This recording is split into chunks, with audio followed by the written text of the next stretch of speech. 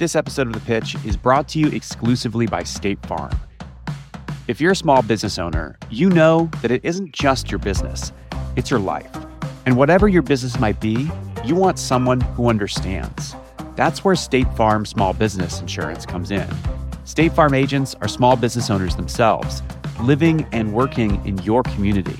That means they know what it takes to help you personalize your policies for your small business needs. Like a good neighbor, State Farm is there. Talk to your local agent today. Imagine studying really hard for a final exam in biology. You spend hours down in the library reading the textbook, poring over your notes, doing practice questions, only to show up on test day to find out, hey, this isn't a bio test, it's a history exam. That's kind of what it's like when a product designer builds something that it turns out people don't actually want. The business has invested tons of time and money into a total dud. It can be a company's worst nightmare. Well, today's founder, Dennis Meng, says he has a way to stop those nightmares. His startup, User Interviews, a system for testing what you're building with actual customers. And he's in the pitch room today to see if the investors want what he's selling. He's hoping to raise $4 million. From Gimlet, this is The Pitch. I'm Josh Muccio. Today's investors are Phil Nadell. As a serial entrepreneur, Phil built companies that sold for hundreds of millions of dollars. Now he manages Forefront Venture Partners, one of the largest syndicates on AngelList. Jillian Manis. Jillian is a partner at Structure Capital, where they've invested $98 million so far in high-profile startups like Uber. Michael Hyatt. Michael built and sold 2 software companies for over $500 million. And now he invests for himself. Charles Hudson. Charles started Precursor Ventures, where he's invested $20 million in over 100 startups to date.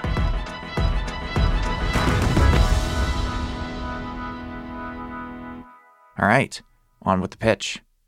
Hi. How's it going? Hey, I'm Michael. Hi, I'm Dennis. Nice to meet you. Hey, I'm Charles. Dennis, nice to meet you. Hey, Dennis, Dennis, nice to I'm meet you. Phil. Nice to meet you. I'm Michael. I figure that's not true. I'm Dennis. Jillian. Nice to meet you. Nice to meet you. Okay, Dennis. Let's hear it. Awesome. So, hey everyone, my name's Dennis. I'm one of the co-founders and I'm the CEO of User Interviews. Before I get started, any of you log into MySpace this morning? MySpace? Yeah. With my No, I rock and roll invested in page MySpace and- at one point. I figure you probably didn't log in this morning. Anybody get here on a Segway? No. And then the last one, anybody wearing Google Glass today? No. The common thread here, all 3 of these products are widely considered to be failures and super expensive failures, right? Right. And the thing is, thousands of products fail every single year. My last startup was one of them. That's good. And the number one reason products fail is that they don't understand their users and they build a product that their users don't want. Luckily, there's a super easy solution here. You talk to your users. And so that's where we come in. We've built a software platform that makes it super easy for companies to bring in their users for any type of product or market research. And so that's why companies like Spotify, Pinterest, Wayfair, and Vistaprint, hundreds of others, are using our platform every single month. Quick note, you may have heard that Spotify owns Gimlet and this show, but they acquired us a few months after Dennis came in. Anyway, back to the pitch. So we're raising $4 million. The goal here is to get our platform at every company so they can make better decisions and ultimately better products. Can you Today- give us an example of how that works? Yeah, absolutely.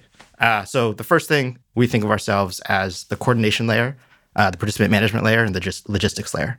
We're not the platform where people actually conduct the tests. So I'll explain more holistically how that works. I see your brows furrowing. This is a veteran move. Seeing the investor's eyes start to glaze over, Dennis tries again, using plain English this time.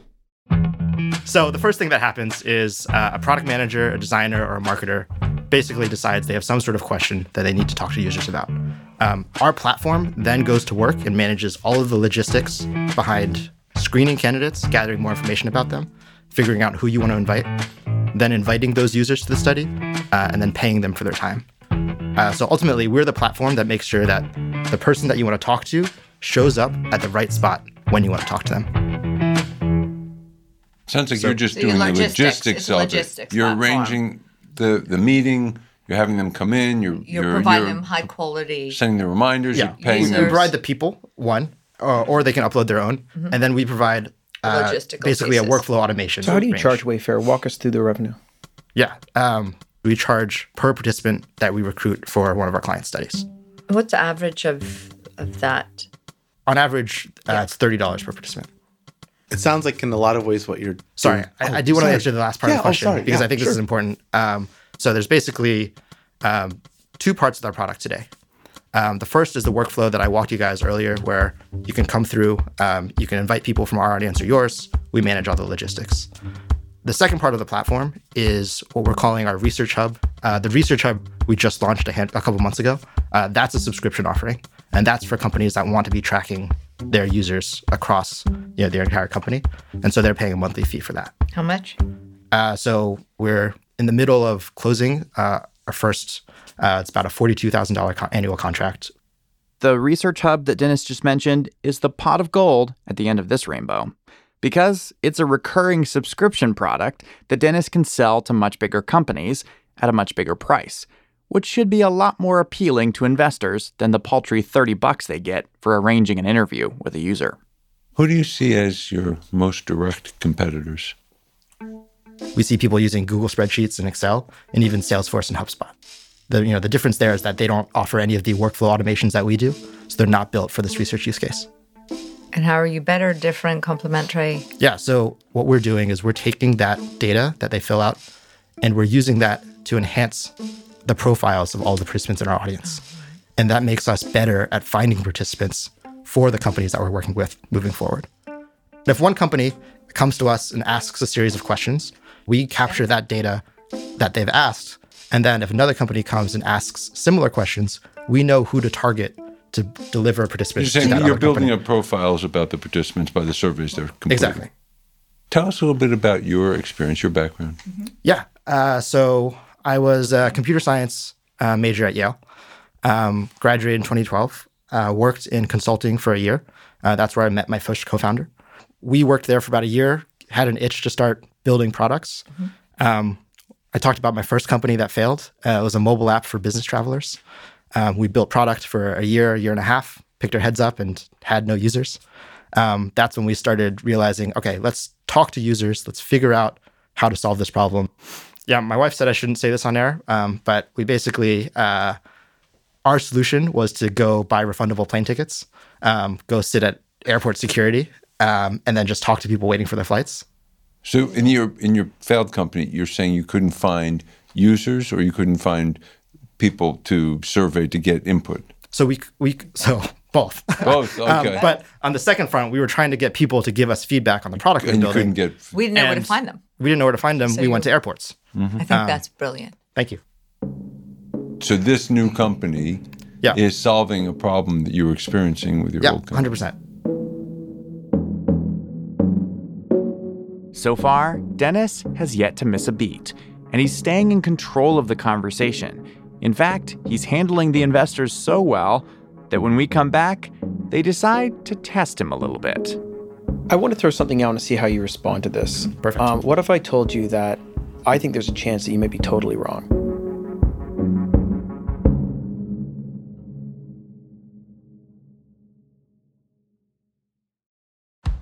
This episode of The Pitch is brought to you exclusively by State Farm. We talk to a lot of entrepreneurs on this show, and one thread that connects them all, they're not just pitching their business, they're pitching themselves. Because small business owners know that their business is more than just a company, it's their whole life. And State Farm gets that.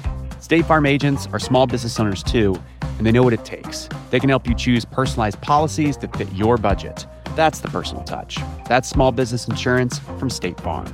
Like a good neighbor, State Farm is there. Talk to your local agent today.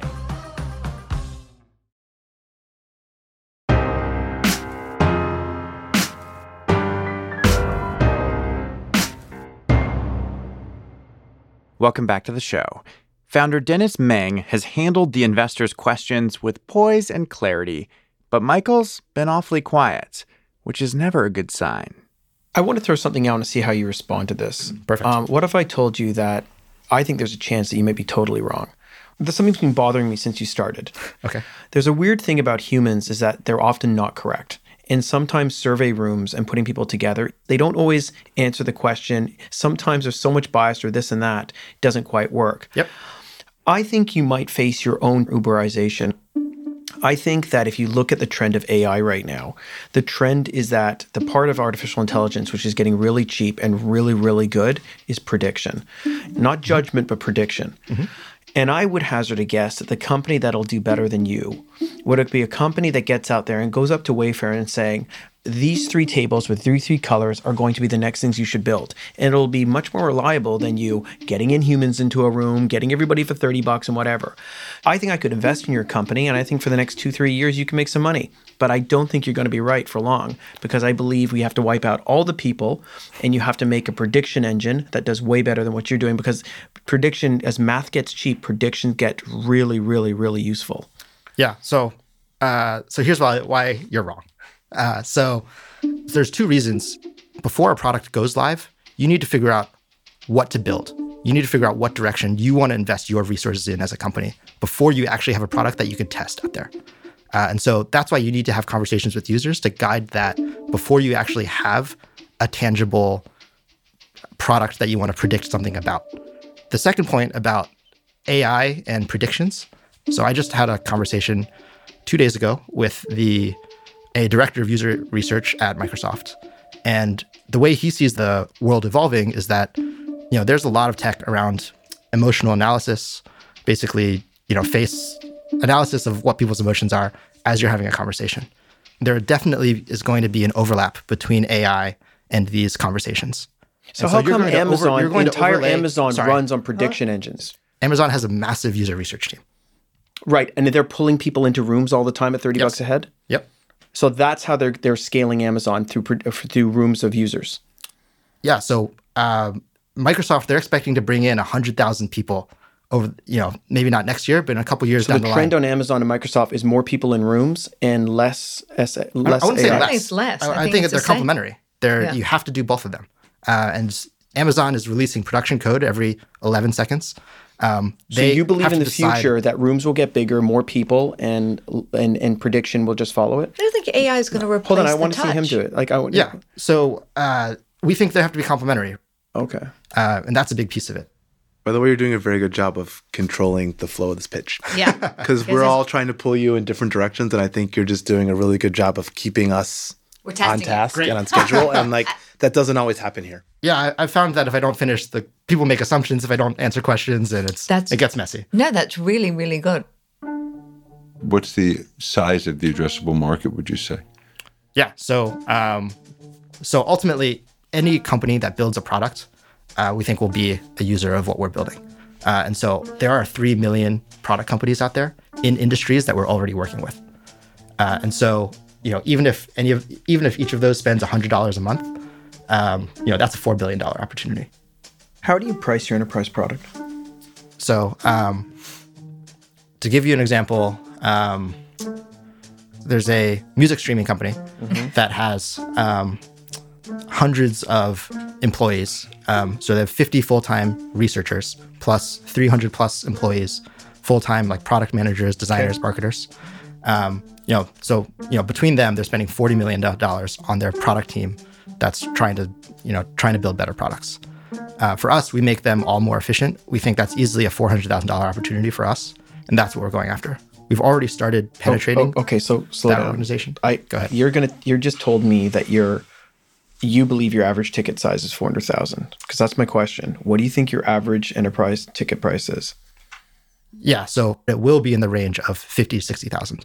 Okay, that sounds more right to me. But as we get to, so first thing that we'll do is we'll get every researcher at this company using the product, and that's the first 50,000. Well, you think, right? So yes, your supposition. So you think there's a land and expand program? 100%. And what are you telling your investors by the end of 2019 your sales are going to be? We expect it to be about 5 million run rate. ARR run rate? Yes. And how much of that is your front end versus your back end, let's call it? So just to give you a context behind that 5 million, we've grown 10% month over month since we raised our seed round February of 2017. we went from $25,000 a month to $150,000 a month in bookings. So even if we just continue that 10% month-over-month growth, that's what gets us to that $5 billion run rate. And a lot. He had another question. Just want to follow up on that.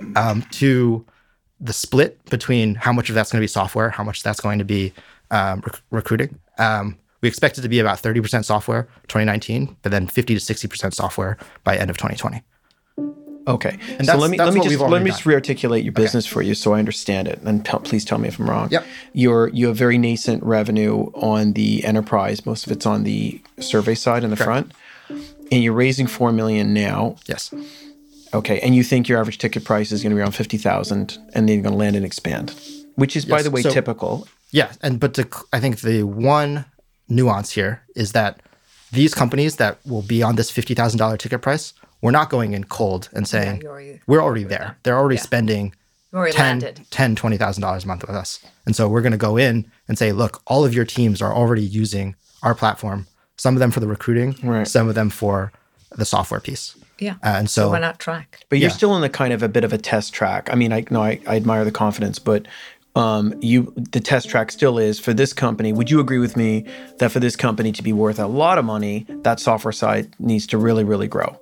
Yep. Mm-hmm. And the part that's worth more hasn't really started yet, and then that's where you are. Yeah, I mean, if you want me to admit that on air, like, yes. You're not on trial. What I'm trying to do is ask where you are because you're asking us for money. Because there's a big difference between saying, I think people are going to spend $400,000 or $50,000, whether you've done it or not. That's a very big distance, right? Yeah, no, understood. No, I totally understand. And I think that's, I think there is partially a leap of faith in this round. Okay, what was it the last round? How much have you raised? We raised SAFE at an $8 million valuation. $8 million? Yes. Okay. And how much? So we've ultimately raised $1.7 million total. Mm-hmm. Okay, now you're doing $4 million worth of 8. Okay. Dennis, what valuation? That's for you guys to decide. What do you think the valuation is? I think fairly we would expect to be in the $18 million range. Mm-hmm. Uh-huh. I mean, I think we're not trying to give away a third of the company on this round. I think based on the pipeline and once you see the companies that we're already in, and how we expect to grow from what they're spending with us today to getting to those $50,000 contracts, we don't think that's a huge leap. Well, let me just parrot back your number too, right? Sure. So at the end of 2019, about $2 million will be enterprise revenue, right? The way you're defining enterprise, you're talking about the software piece. Yeah. Sure, yes. So if you put a 10x on that, where are you going to be in a year from now? It's worth about $20 million. Well, so, I mean, you're discounting the other side of the business to zero, which I don't think is entirely fair. Give it something. But I'm saying, okay, 20, 25 million at best, if you hit your numbers exactly. I think that's right. I think if you want to value the business strictly off of multiples, I think that is a way that you can look at it. Like, honestly, we're not optimizing for price. We're optimizing for people that understand the vision, can add value to us as we grow to that next stage. Well, no, that's not true. You just said 5 minutes ago, you said, I'm not going to give up a third of my company. So you are optimizing for price. A third of the company would be at $4 million would be $12 million. Right. So I'm just saying to you, it is about price as well. Yes, I think there's an absolute floor to the price. Okay. I think there is a floor to the price. We're definitely not going below $12 million. Okay.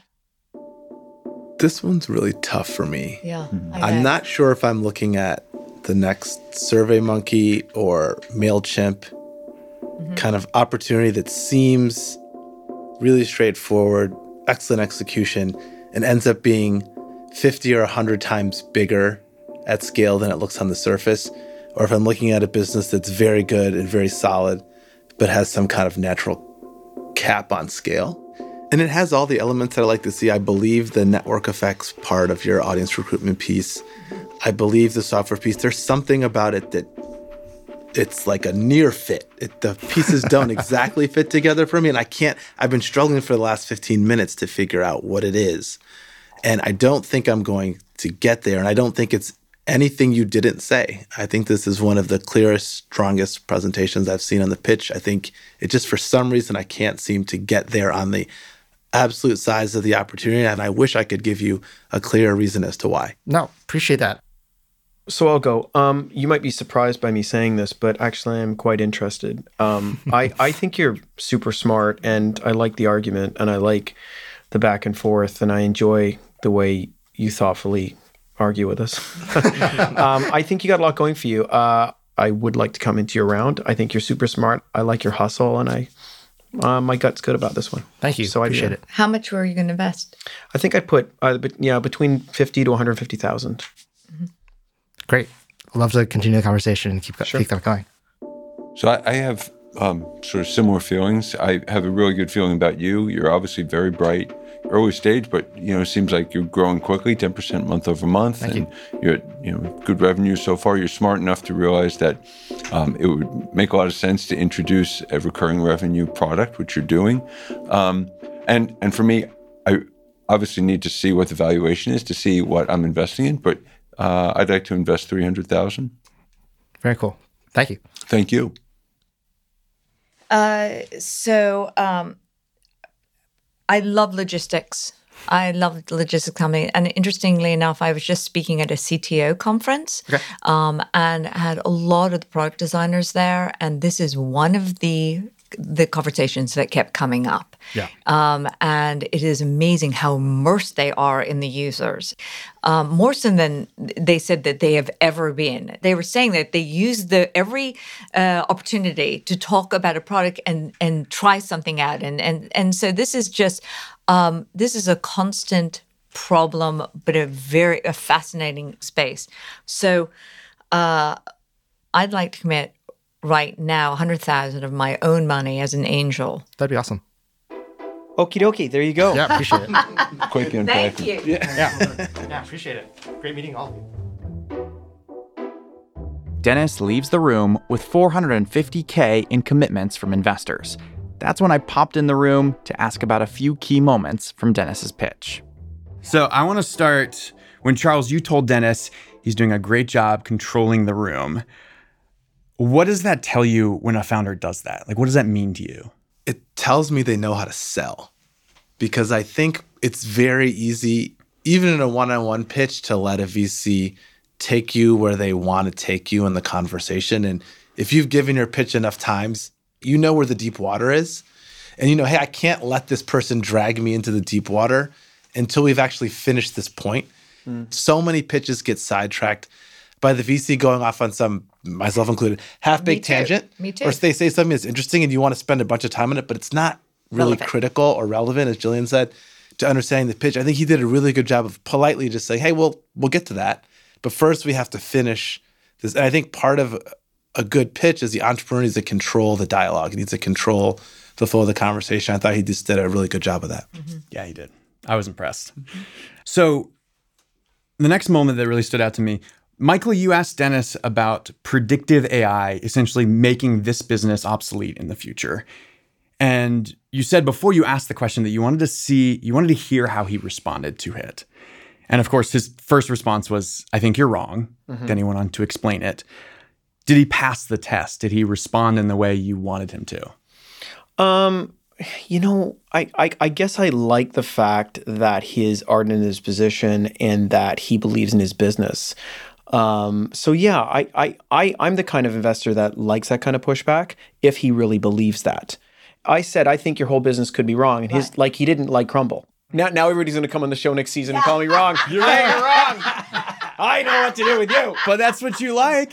No, you enjoy the back and forth. You enjoy someone telling you I just wrong. want to hear how they respond to it. I mean, it just seems obvious to me, but I thought he was super smart. I think this is one of the better founders that we've had ever in this room. Yes. It's fantastic. He's now one of my more favorite pitches. I agree.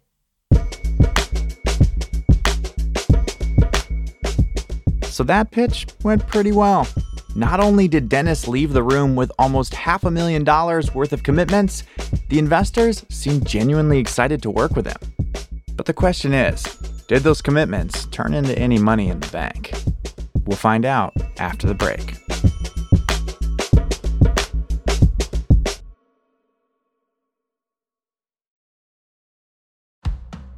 This episode of The Pitch is brought to you exclusively by State Farm. Small business owners know that it's not just business, it's personal. Your business is your life, and State Farm gets that. State Farm agents are small business owners too, so they know what it takes. They can help you create a personalized insurance plan that fits your small business needs and budget. And they live and work in your community. So you're not just getting an insurance plan, you're getting that personal touch. Like a good neighbor, State Farm is there. Talk to your local agent today.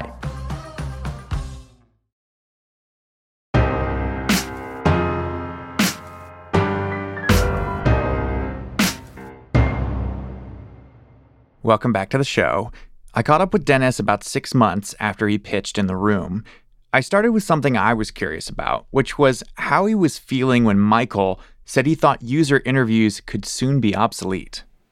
He challenged you by saying that, like, artificial intelligence is the future, and that a lot of what you're doing right now would actually be replaced by AI. What were you thinking when he asked that question and you said, you're wrong? Yeah, so I think I didn't want that that train of thought to derail the conversation that I was having with all of the other investors in the room. So I thought the best thing to do would be to stand my ground as firmly as I could. And so I think that's where the I think you're wrong quote came out. He commented after you left the room that was great. Like, he actually said nothing about what your answer was. He was just like, I like that he stood his ground and had a compelling answer. I do have conviction in my beliefs. So when they ask questions like that, you do always want to stand your ground. And, I think it's equally as important, if not more important, to have strong reasoning behind why you're standing your ground. But it's important to not be wishy-washy in those situations. Yeah, you did very well in the room.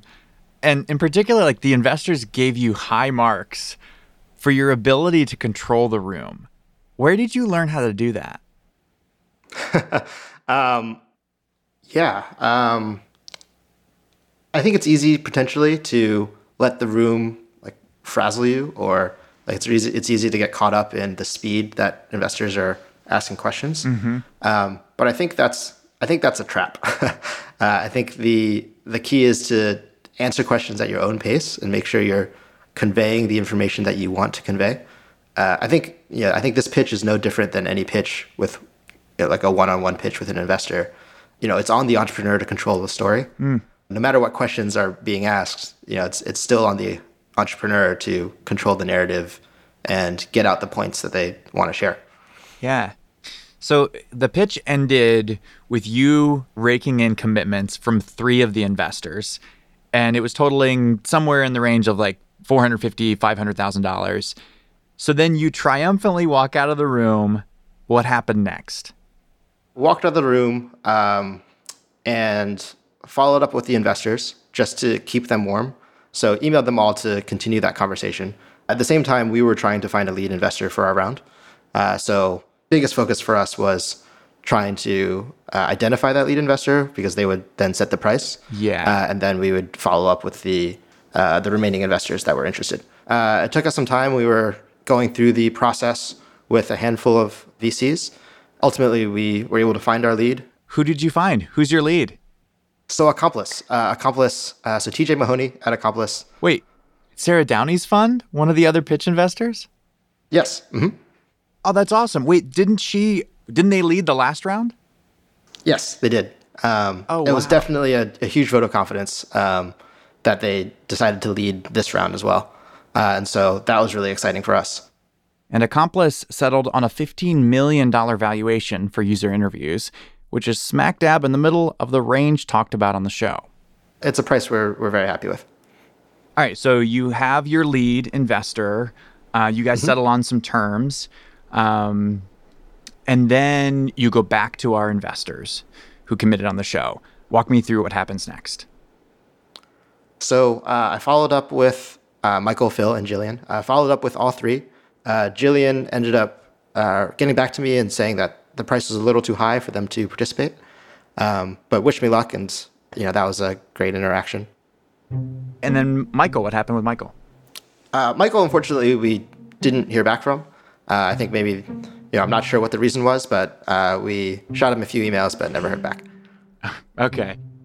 So we called Michael to find out what happened to all those emails.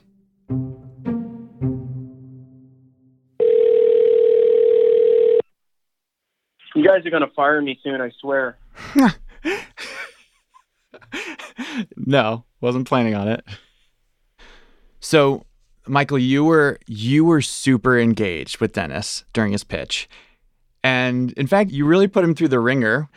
And then in the end, like you were excited. You said, I'm ready to go in. Like you wanted to invest. But then Dennis wasn't able to get a hold of you afterward. Like what happened?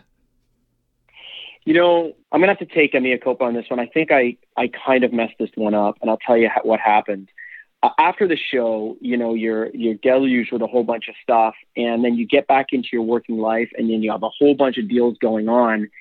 And I know this is a poor excuse for the people who listen to this show, but I literally dropped the ball on this one. And in fact, the sad part is that he was emailing an email address that I don't use as often. And it also went into my spam folder. And he did try to contact me a number of times. But I mean, the excuse sounds like my dog ate my homework. And I don't blame this entrepreneur. He did reach out. I did find the emails. It was too late. It was my screw up. Yeah. So he sent you 3 emails and all 3 of them went to spam? Yeah, I didn't get them. Damn. I'm telling you, like I normally respond. No, that sucks. It's just like email sucks. No, I got up. This might be the one that got away. Yeah, it probably is. It probably turns into an Uber or something, and then there's somebody to go back on the show and they'll be like, remember Hyatt missed it. And that's totally possible. Okay, back to Dennis, who, as it turns out, seems to be taking the news pretty well. So Jillian and Michael fell through. How do you feel about that? I think it's just part of the process. I think this isn't the first time. We've had worse situations in the past with investors committing, actually hard committing, and then backing out later. So really? This was, not terrible. I think this is, sometimes people fall off, they lose interest, or, other things come up. And so we expected that might be the case. Yeah. Phil ended up coming in and doing his due diligence and participating in the round. So that was great. How much did he invest? Yeah, he invested $300,000. Oh, that's awesome. That's very cool. So you were raising $4 million on the show. You found a lead. You set a valuation. Were you able to close the round and raise the full $4 million? Yeah, we actually ended up raising $5 million. What? In the round. Hey, that's awesome. Yeah. How did that happen? We just had we had a lot of interest in the round. And yeah, in the end, we had more commitments than we had originally planned for, so we decided to raise 5 instead of 4. So you're working with Phil now. He invested $300K. You've closed the round. You're moving on. What's it like? It's great. I think it's been the last couple of years have been a wild ride. I think about around this time 2 years ago, we were just 3 co-founders. Now we have 23 full-time, and we're hiring across all different departments. 23 employees. Wow. Yeah. It's been a great journey. We've got a long road ahead of us, and there's a lot still to do, but we're excited about what the next 2 years could be.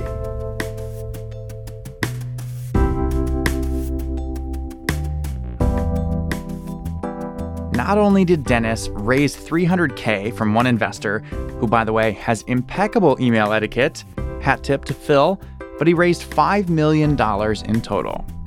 Apparently, the spam folder can't keep this founder down.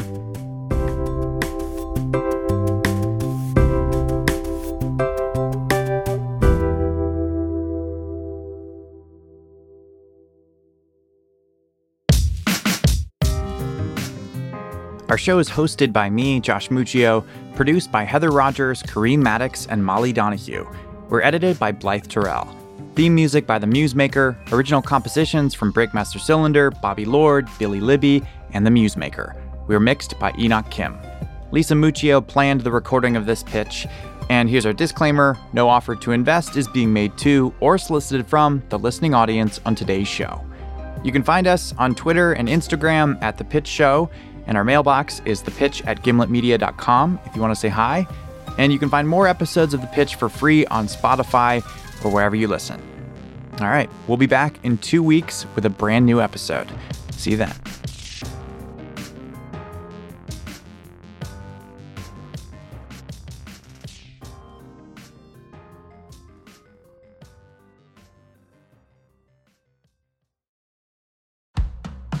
This episode of The Pitch is brought to you exclusively by State Farm. If you're a small business owner, you know that it isn't just your business, it's your life. And whatever your business might be, you want someone who understands. That's where State Farm Small Business Insurance comes in. State Farm agents are small business owners themselves, living and working in your community. That means they know what it takes to help you personalize your policies for your small business needs. Like a good neighbor, State Farm is there. Talk to your local agent today.